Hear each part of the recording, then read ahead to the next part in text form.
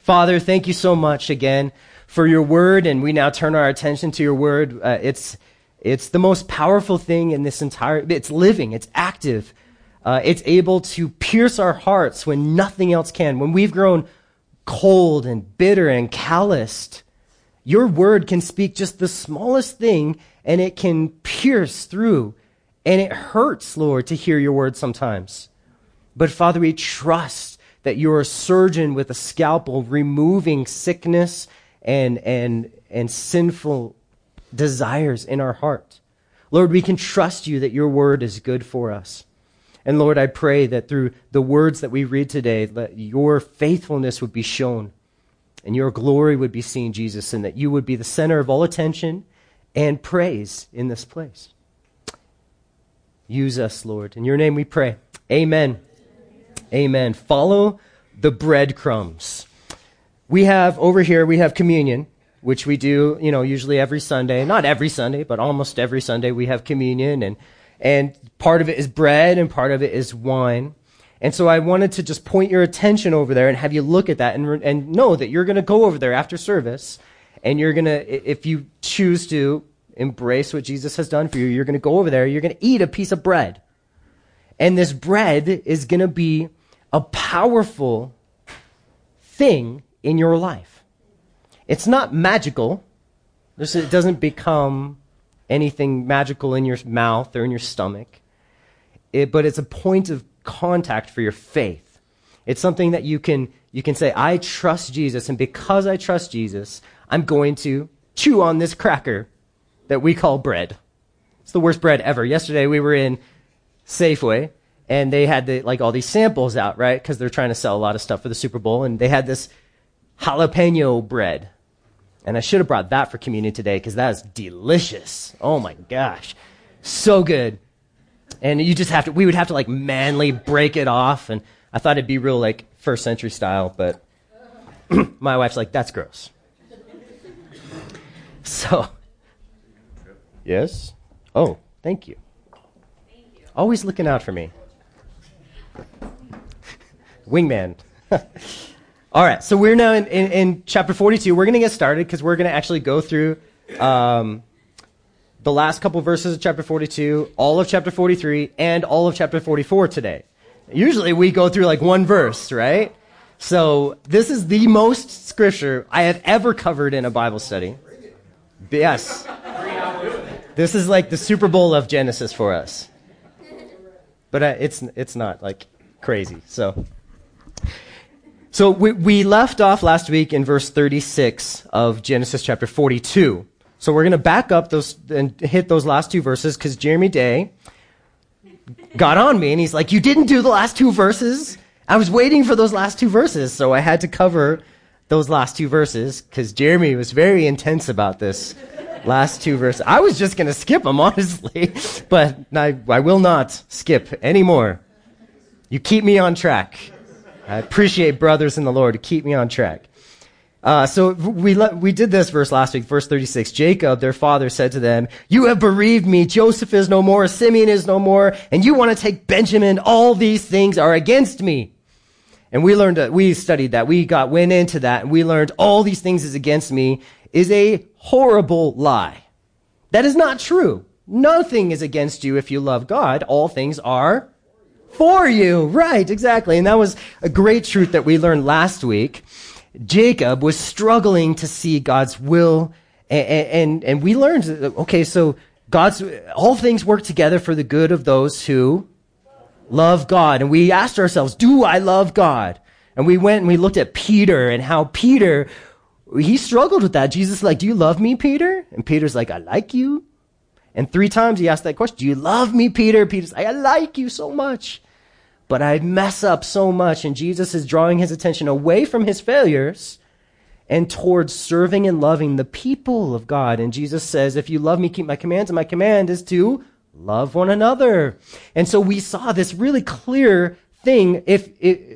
To know if you love God, you just look around at the people around you and say, do I love these people, or do I hate them?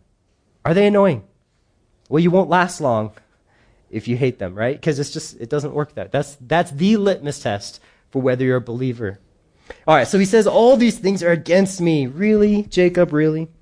Well, verse 37, then Reuben spoke to his father, saying, kill my 2 sons if I don't bring him back to you. Put him in my hands, and I will bring him back to you.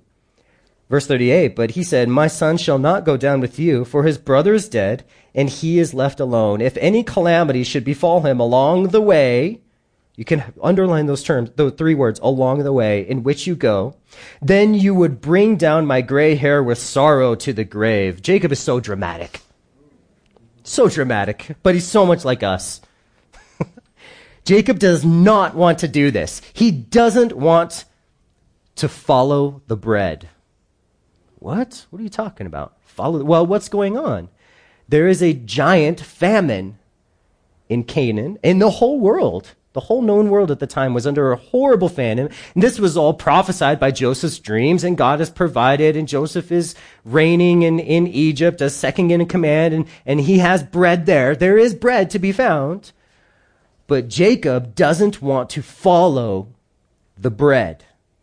That's very important. We're going to hit that many times, and you're going to get it as we go through it. But I'm just going to put it out. I'm going to throw it out there. He doesn't want to follow the bread. He's made up his mind that he knows what's best for him and his family. And it's for me and Benjamin to stay here in Canaan while you guys go back. My other 10 sons.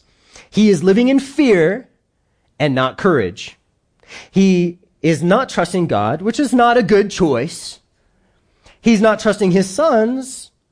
Maybe that is a good choice. His sons have been pretty despicable, as we've seen. He's more worried about the along the way than actually what's going to happen to them when they get to Egypt. He's not really concerned about what this prime minister is going to do to his sons. He's more concerned about along the way. Why do you think? How many times do we worry about the along the way troubles that may come? Well, I don't want to do it God's way because along the way I might have some difficulties or some trials. And we don't want to do the will of God because of fear of what might happen to us. I see Christians all the time and they're paralyzed by fear spiritually. They have heard a call in their life, but they won't get up to follow that voice, that calling in their life. And we need to remember Romans 8:28. Which the last 3 weeks we've referenced this verse. Obviously, it's an important verse. If you get tattoos, get it.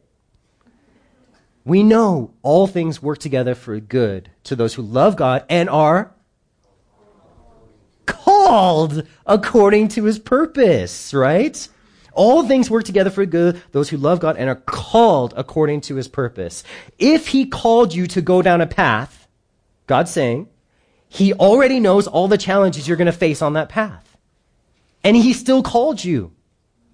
So if God calls you to get married, or if God calls you to be a missionary, God calls you into ministry, God calls you to speak to a coworker, a friend, listen to those calls and know, yes, troubles might come along the way. But that is you're not supposed to make your decisions based on those. You're supposed to make your decisions regardless of that. That's for you, Martin. I didn't say irregardless. I said regardless. For you. We have to have courage to follow Jesus. Courage. Bravery. Each and every one of those challenges, those bumps along the way, are according to his purpose. John chapter 16, verse 33 says, these things I have spoken to you, that in me you may have peace. In the world, along the way, you will have tribulation, but be of good cheer or courage or bravery, because I have overcome the world, Jesus says. He says, in me, you can have peace. You can know that what you're called to is right. And you can stand in that. And there will be troubles. You get married, you guys will fight. You will have troubles. But it doesn't mean you shouldn't get married. Oh, I'm just going to stay in my room forever and be a lonely weirdo. That's not maybe what God wants for you. The road ahead is rocky, but go down it anyway. Make the decision today that you will trust Jesus and keep walking the narrow road. Keep humbly trusting that he has already overcome every one of your trials and he will not leave you or forsake you. These are the truths we have to keep in our mind at all times. Jacob, he's messing this up. And we see it with his relations with his sons right there. Now we start chapter 33. Now the famine was severe in the land, and it came to pass when they had eaten up the grain which they had brought from Egypt, that his father said to them, "Go back and buy us some food." Again, Jacob did not want to do this, but God always knows how to break us down. He is trying to break down Jacob's will and resistance to God's will. He's trying to get his son to stop fighting against the plan of God. And so what does he do? He brings a situation into Jacob's life, a circumstance that is difficult. And it's to get Jacob to surrender. He's trying to bring Jacob to the place where he can really be blessed. I mean, God wants to provide bread for Jacob.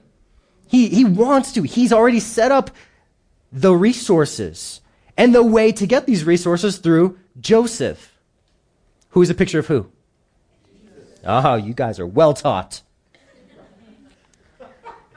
But now, God brings these circumstances to force Jacob to follow the bread. To follow the bread. He's out of bread. No more life-giving grains are growing in this land. Do you think Jacob prayed for God to provide? Lord, send rain. Do you think Jacob might have grown a little bitter that God wasn't changing his circumstances? I could totally see that happening. I can see that Jacob was probably like, Lord, you told me to live in Canaan.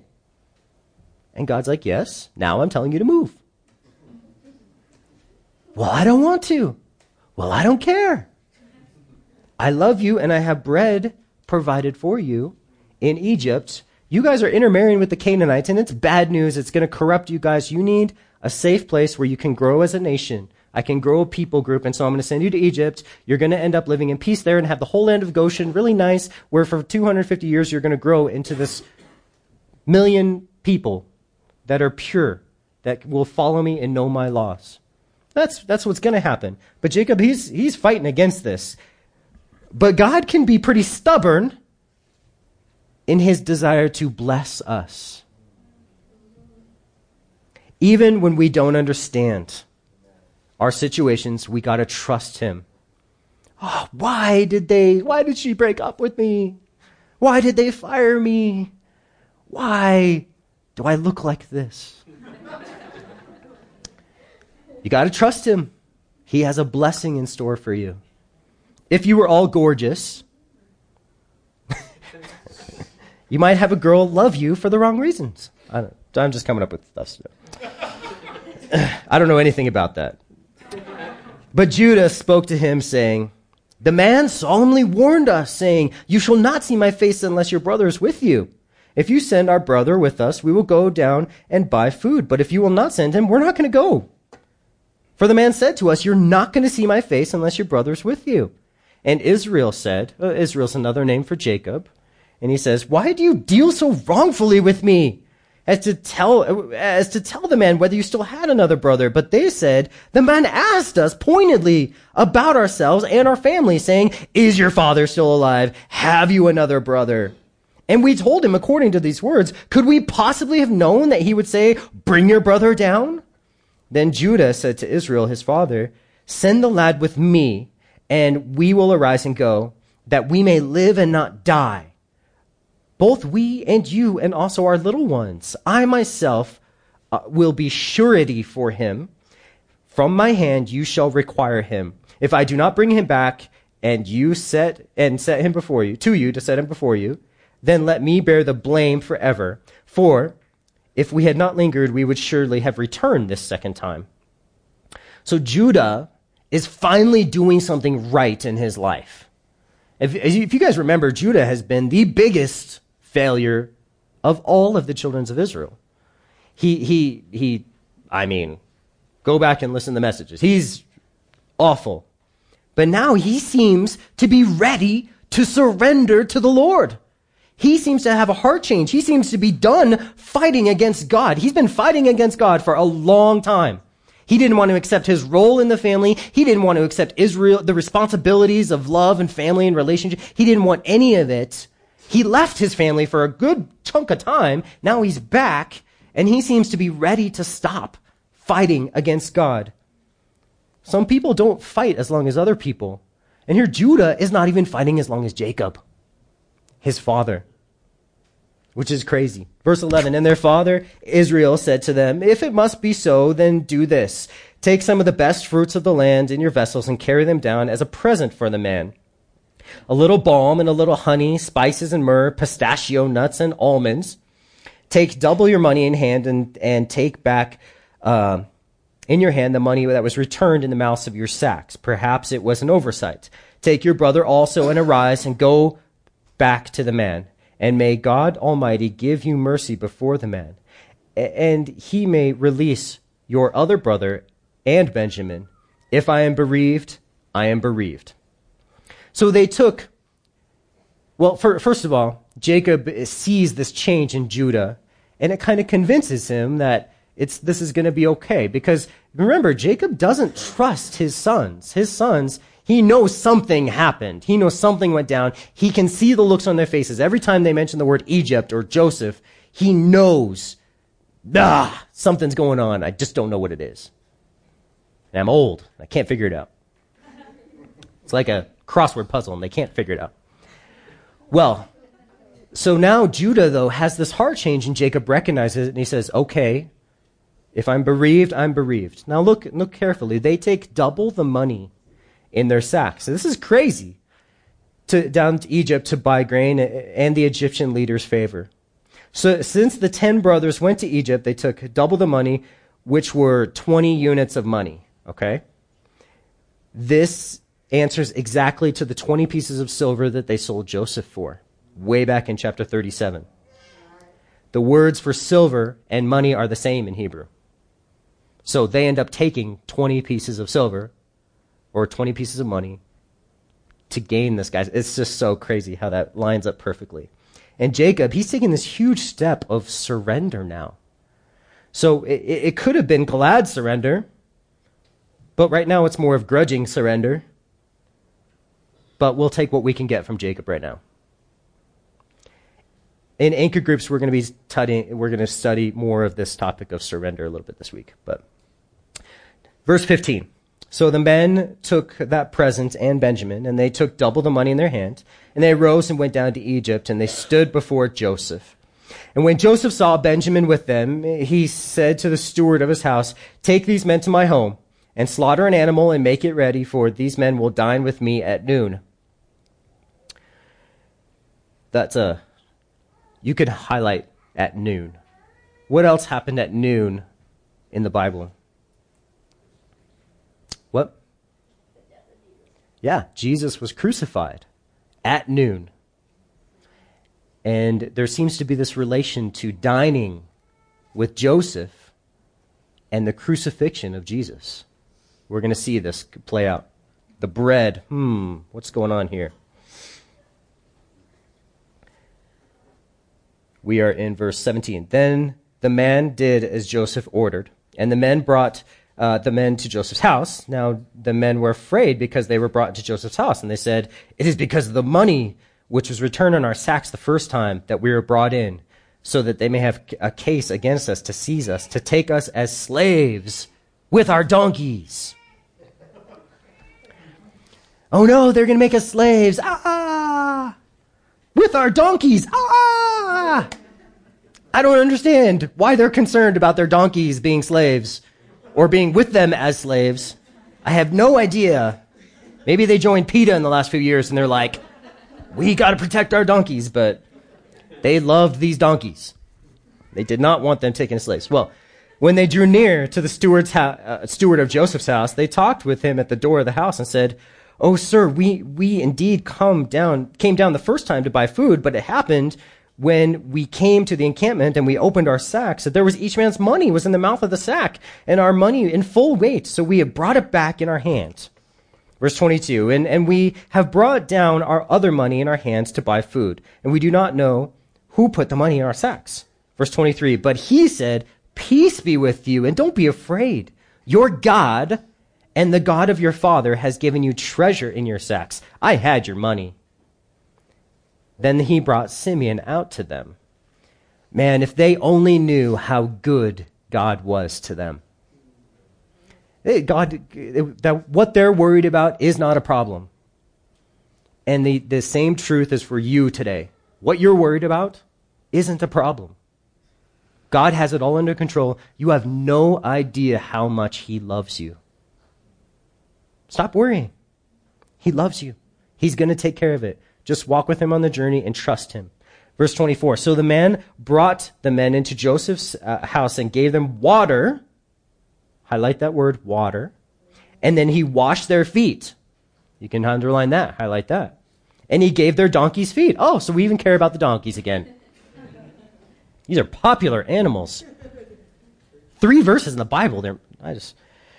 Then they made a present ready for Joseph's coming at noon, for they heard that he would eat bread there. Again, at noon, there's this bread eating going on. And there's this going to be a revelation going on. Very interesting. Follow the breadcrumbs, okay? And when Joseph came home, they brought him the present which was in their hand into the house and bowed down before him to the earth. And he asked them about their well-being and said, is your father well, the old man of whom you spoke? Is he still alive? And they answered, your servant, our father, is in good health, and he is still alive. And they bowed down their heads and prostrated themselves. And he lifted his eyes and saw his brother Benjamin, his mother's son, his true full brother. And he said, is this your younger brother of whom you spoke to me? And he said, Joseph said, God be gracious to you, my son. Highlight that verse. Now, his heart yearned for his brother. And he went into his chamber and wept there. See, these brothers, they expected to be judged and condemned, and instead, they're blessed. How familiar is that? That is the character of God that we have seen demonstrated over and over and over in the book of Genesis. Over and over. Go all the way back to the families after Adam and Eve. And how they were hating God except for this one godly line of Seth. All the other families, they hated God, and God was reaching out his hand of grace to them constantly and saying, I want to love you. I will receive you back to me. And they're like, no, we'll have none of it. We don't want you to rule over us. Too many rules with church. Too much rules with God. Really? God loves you. His plan for you is to bless you, not to burden you. Jesus said, come to me, all you who are weak and heavy laden, and I will give you rest. When they deserved jail, his brothers do deserve jail, right? They sold someone into slavery, took away all that. They're given water. When they deserve jail, they're given water. Jesus is the water, right? He said, I am water. If anyone thirsts, let him come to me and drink, Jesus said. Out of his heart will flow liver. That didn't sound right at all. Out of his heart will flow rivers of living water. I'm not a professional speaker or anything. It's not like this is my job. All right. Jesus is the water. When they deserve jail, they get water, refreshment, life. How good is God that that's what he does? You deserve jail too. Spiritual condemnation, being locked up because you're guilty of sinning. And yet Jesus says, don't worry about it. I'll take care of that. I'll give you water, refreshment instead. When they were dirty, he washed their feet. They were served. Jesus does that also. He exemplified it for us at the end of the Gospels. He said, I'm going to wash your feet. He washed those feet of the disciples, showing his servant-centered heart and his willingness to clean you up. You don't have to clean yourself up. You guys have heard that so many times at church. don't clean yourself up first before you come to Jesus. But what do you all do? Hang on, let me get my life under control. We do it all the time. And God is like, stop. If I could get you this good news, this gospel, come to me and I'll wash your feet. I'll give water to your souls.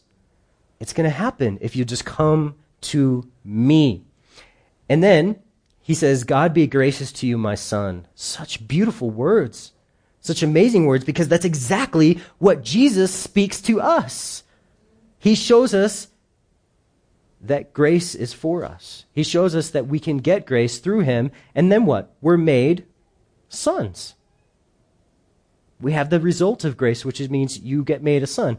And a son, is after the image of his father. He does the things, he cares about the things his father cares about. And so what Jesus does, instead of saying, hey, fix your life, change your behavior, act better, stop sinning, he says, don't worry about that. Come to me, I'll give you grace and I'll make you a son. I'll change who you actually want to be. I'll change what you are. So instead of you wanting to sin, you're going to want to please your father. And that's why being a son is so important. Because it changes who we are on the inside. And that's what Joseph is referencing here when he says, God be gracious to you, my son. It's crazy how grace shows up long before the law in the Bible, right? The law is not given until way in the next book, 420 years after God speaks to Abraham. But grace is the message of the whole Bible. The law is a portion of time. It has served a purpose. We can study that at another time. Grace is how God works all the time. It overrides and overrules the law. And he says, God be gracious to you. He can make you a son. It's awesome. Verse 31, then he washed his face. Joseph, he's been crying, and he restrains himself, and he says, serve the bread. Highlight that, underline it. Serve the bread. Because it's when you eat the bread that you really get a spiritual awakening revelation of who Jesus is. Serve the bread. And again, I want you to be thinking, you're going to eat some bread here. It's not magic. But Jesus says, serve the bread. It's when you guys deal with the bread, it's when you chew on that and remember what it's about, that there will be a revelation in your life and a revolution in your life. A son making, a grace given. All these things happen when we serve the bread.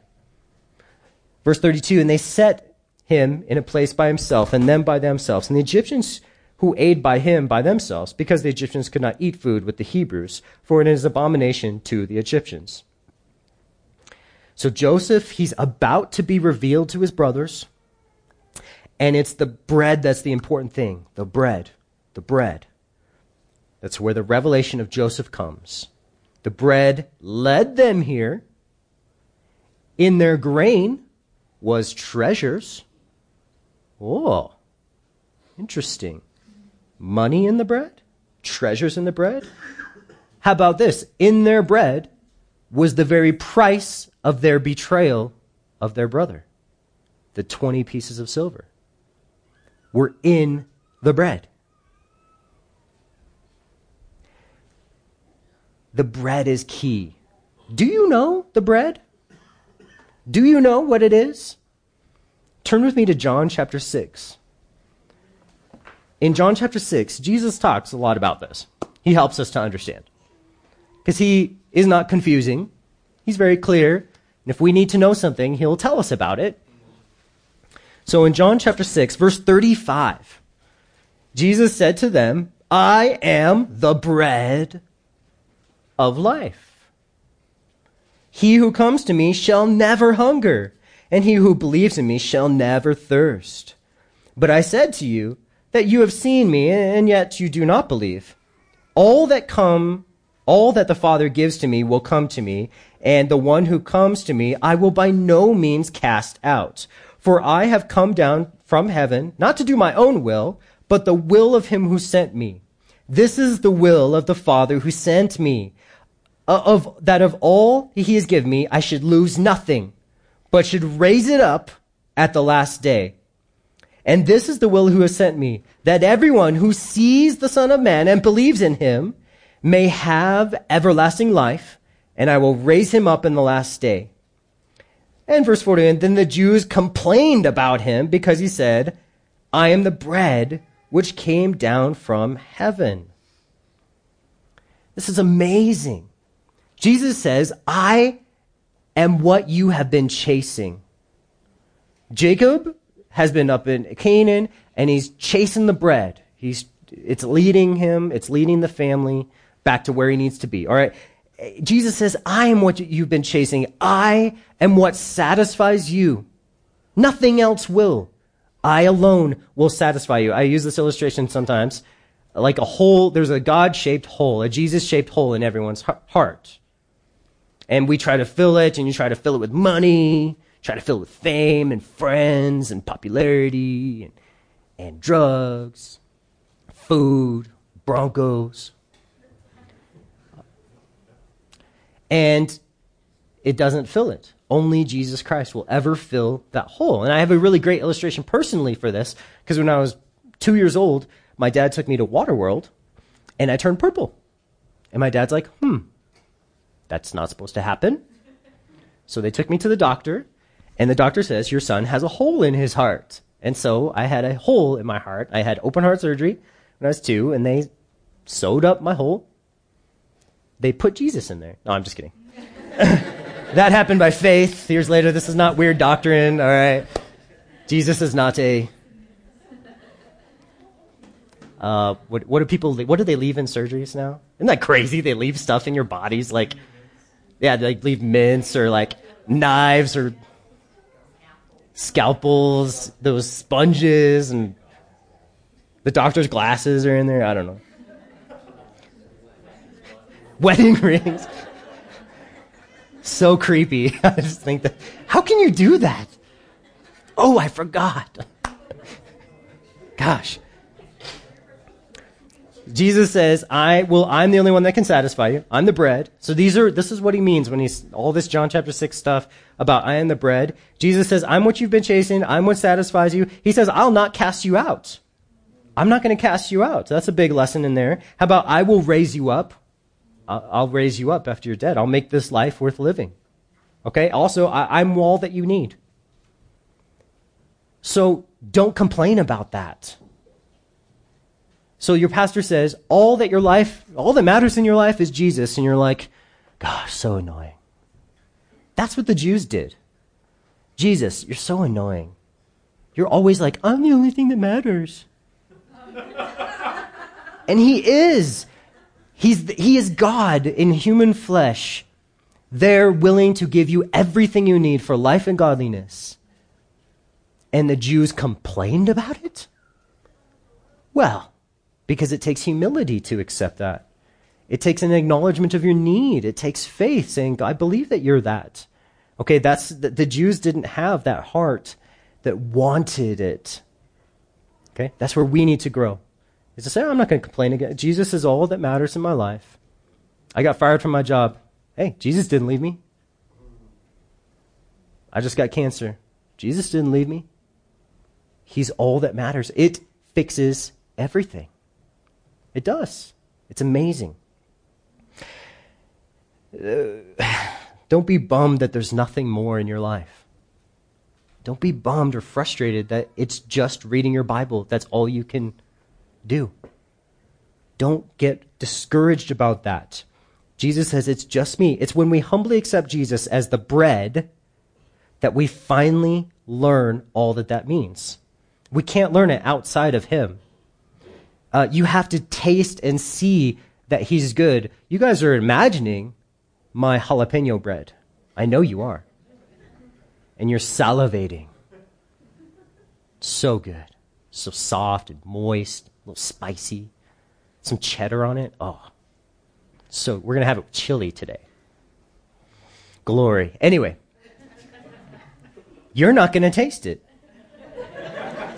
I am going to taste it.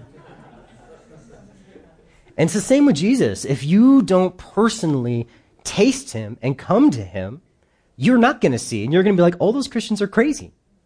All those Christians, they spend all their time doing nothing but praying, talking to God, singing weird songs. They're terrible at what they do. I don't understand why they go. I don't understand what they're doing. It doesn't make sense to me. And God's like, ha, I told you. Because you only know when you taste it. You only know how good it is when you taste it. That's why they do samples at Sam's. You know that, right? They want, it's a biblical principle. You have to taste and see that it's good. And they trick you and they get you. Well, Jesus is doing the same thing. He wants you to taste and see. That's why we have communion, see? No. Our communion doesn't taste good. Well, it's not bad, but where are we going with this? I don't know. So, you got to taste and see that Jesus is good. All right? That's the whole point of that. All right, so now we're going to see the last test that Joseph has for his brothers. All right? Will they love their father and their younger brother? Will they love their father and their younger brother? Fathers, it's speaking about the Heavenly Father. And the younger brother is very interesting. Jesus came as the younger. He acted as the younger. Remember, we were talking about Gail Irwin's book, The Jesus Style, and that's one of the little headings that he does a whole chapter on is Jesus the Younger. How he never took the authority of being the elder brother, or he never said, I demand your respect. He said, no, I'm just coming as the younger. Even though he could have, he didn't. And the younger brother here, again, speaks of Jesus. And Joseph's last test for his brothers wasn't, are you guys going to be perfect? Are you going to keep the law? It's, are you going to love the father and the younger brother? The guy who came in humility, the guy who's just, I'm not. Benjamin, another picture of Jesus, so good. Well, this is chapter 43, verse 33. They sat before him, and they sat before him, the firstborn according to his birthright, and the youngest according to his youth. And the men looked in astonishment at one another. And he took servings to them from before him. But Benjamin's serving was 5 times as much as any of theirs. So they drank and were merry with him. Ha ha! Joseph here, he does a supernatural thing, at least in their mind. The odds of getting 11 brothers right in age is like 1 in 5 million or something like that. It's crazy odds. So Joseph here, he does a supernatural sign to show them something weird is going on here. And what he does, Joseph, he serves them the bread, which is exactly what Jesus does for us. He puts God's resources in a digestible form for us. Bread. That's why he is the bread. If you want to know what God has for you, go to Jesus. You'll get it from him. He loves to serve you. Joseph shouldn't have served. He had servants to do the serving jobs, but Joseph took the initiative to say, no, I am going to be the one to serve you. And he's checking to see, with the 5 times as much for Benjamin, he's checking to see if they have any bitterness and hatred towards their younger, weaker brother. This is the first part of the test. Are you going to love the younger brother? How will they react when their younger brother is treated better? Verse 1 of chapter 44, and he commanded the steward of his house, saying, fill the men's sacks with food, as much as they can carry, and put each man's money in the mouth of his sack. Oh, God is so mean to us. Really? He's loading you up with blessings. Verse 2, also put my cup. Wow, my cup. What do we have in addition to the bread over here? Little plastic cups filled with juice. I find this amazing. Joseph here, he's got the bread going on. Now he's got the cup. Hey, it's a silver cup, it says. Put my cup, my silver cup. Silver in the Bible is the metal that speaks of redemption. Redemption. He's going to do a redemptive work in their lives. He's going to bring them back.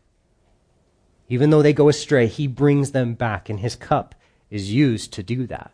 It's amazing. Brass is used for judgment in the Bible. Silver is redemption. Gold is for deity. There's a lot of different cool metals that line up with different things. But this one's really neat. And he says, put it in the mouth of the sack of the youngest, and his grain money. So he did according to the word that Joseph had spoken. As soon as the morning dawned, the men were sent away, they and their donkeys. And when they had gone out of the city and were not yet far off, Joseph sent his steward, get up, follow the men, and when you overtake them, say to them, why have you repaid evil for good? Is not this the one from which the cup from which my Lord drinks, and which he indeed practices divination? You have done an evil in so doing. So he overtook them and spoke to them these same words. And they said to him, why does my Lord say these words? Far be it from us that your servants should do such a thing. Look, we brought back to you from the land of Canaan the money which we found in the mouths of our sacks. How then could we steal silver or gold from your Lord's house? With whomever your servants it is found, let him die, and we also will be my Lord's slaves. And then he said, now also let it be according to your words. He with whom it is found shall be my slave, and you shall be blameless. Then each man speedily let down his sack to the ground and opened his sack. So when he searched, he began with the oldest and left off with the youngest, and the cup was found in Benjamin's sack. Then they tore their clothes. Each man loaded his donkeys, and there's these donkeys again, and returned to the city. So Judah and his brothers came to Joseph's house, and he was still there. And they fell before him on the ground. And Joseph said, what deed is this that you have done? Did you not know that such a man as I will certainly practice divination? Then Judah said, what shall we say to my Lord? What shall we speak? Or how shall we clear ourselves? God has found out the iniquity of your servants. We are here, my Lord's slaves, both we and he also with whom the cup was found. But he said, far be it from me that I should do so. The man in whose the cup was found, he shall be my slave. And as for you, go up in peace to your father.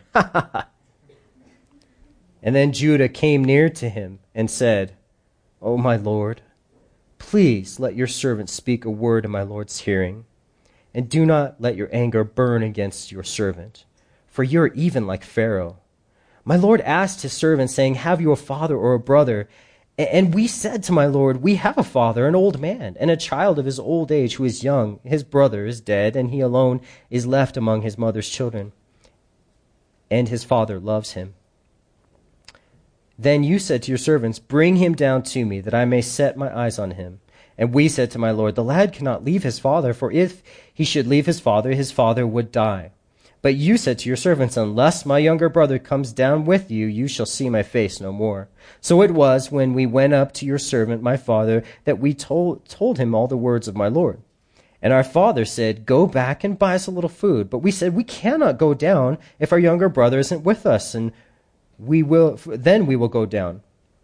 For we may not see the man's face unless our younger brother is with us. Then your servant, my father, said to us, you know that my wife bore me 2 sons, and the one went out from me. And I said, surely he is torn into pieces. I have not seen him since. But if you take this one also from me, and calamity befalls him, you shall bring down my gray hair with sorrow to the grave.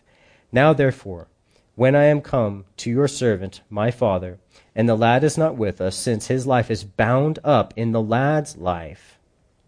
That's a really cool verse when thinking about the Father and the Son and the Holy Spirit. Then he will die. So your servants will bring down the gray hair of your servant, our father, with sorrow to the grave. For your servants became surety for the lad to my father, saying, if I don't bring him back, then I shall bear the blame before my father forever. Now, therefore, please let your servant remain instead of the lad as a slave to my Lord, and let the lad go up to his brothers. For how shall I go up to my father if the lad is not with me, lest perhaps I see the evil that would come upon my father? Whole chapter without even one comment. Pretty proud of myself. You like that, huh? All right. These brothers here in this chapter, they pass the test. They're choosing to love their father and their brother. So they could have very easily said, Benjamin, you're screwed. We're out of here. It's in his sack.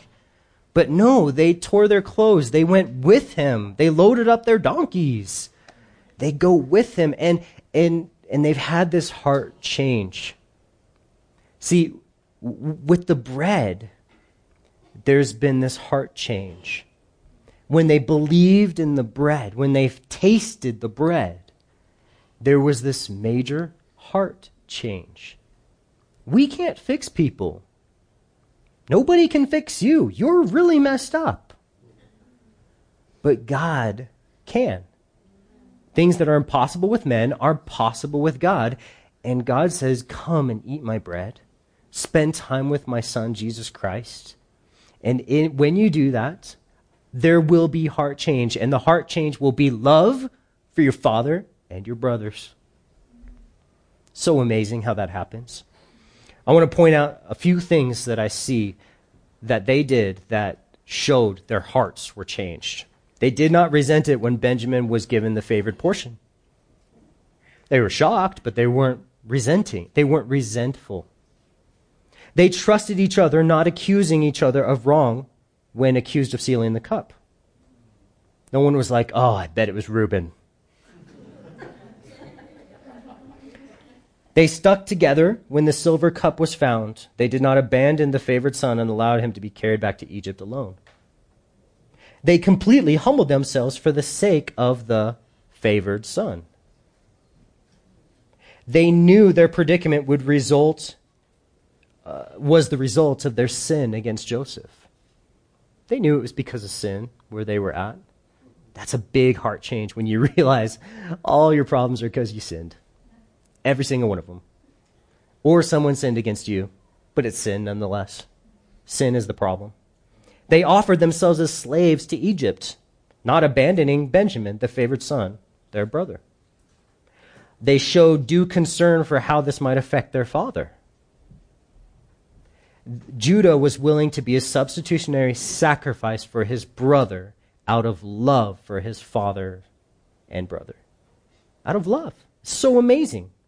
So this is more foreshadows than an M. Night Shyamalan movie. So many wonderful things we see here about Jesus coming. All right, so we're going to start chapter 45. We're going to read one verse. Don't get all crazy. We're done. But we got to read this last verse, chapter 45, verse 1. Then, this is so good. Then Joseph could not restrain himself before all those who stood by, and he cried out, "Make everyone go out from me." So no one stood with him while Joseph made himself known to his brothers. So amazing. Jesus wants nothing more than to make himself known to you in your life right now. But it cannot happen while we are still slaves of sin. We have to have that heart change that comes from believing and tasting the Word of God. And for us, there's a real practical thing. We're going to come take communion right now, and you can see God do a work in your heart today when you come and you say, I believe what you did, Jesus, when you died on the cross. That your body was broken. As I chew this bread, I'm thinking about the body of Christ being broken for me and my sin. And I love, and it produces in me a heart of love. And I don't know how that happens, but it happens. I guess it is like magic. And then I drink the cup and I remember his new life being poured into me, the redemption that he bought for me, a new life that I didn't deserve and I didn't earn, but a new heart of love given to me. And when we do those things, Jesus is made revealed in our lives. It's clear who he is and what he wants from you and what he's doing in you. Those things happen when we come to him. So good, so good. Well, as we are going to study not next week, but the week after, we're going to study the chapter 45, and we're going to see amazing prophetic implications of what happens when he reveals himself to the Jewish people.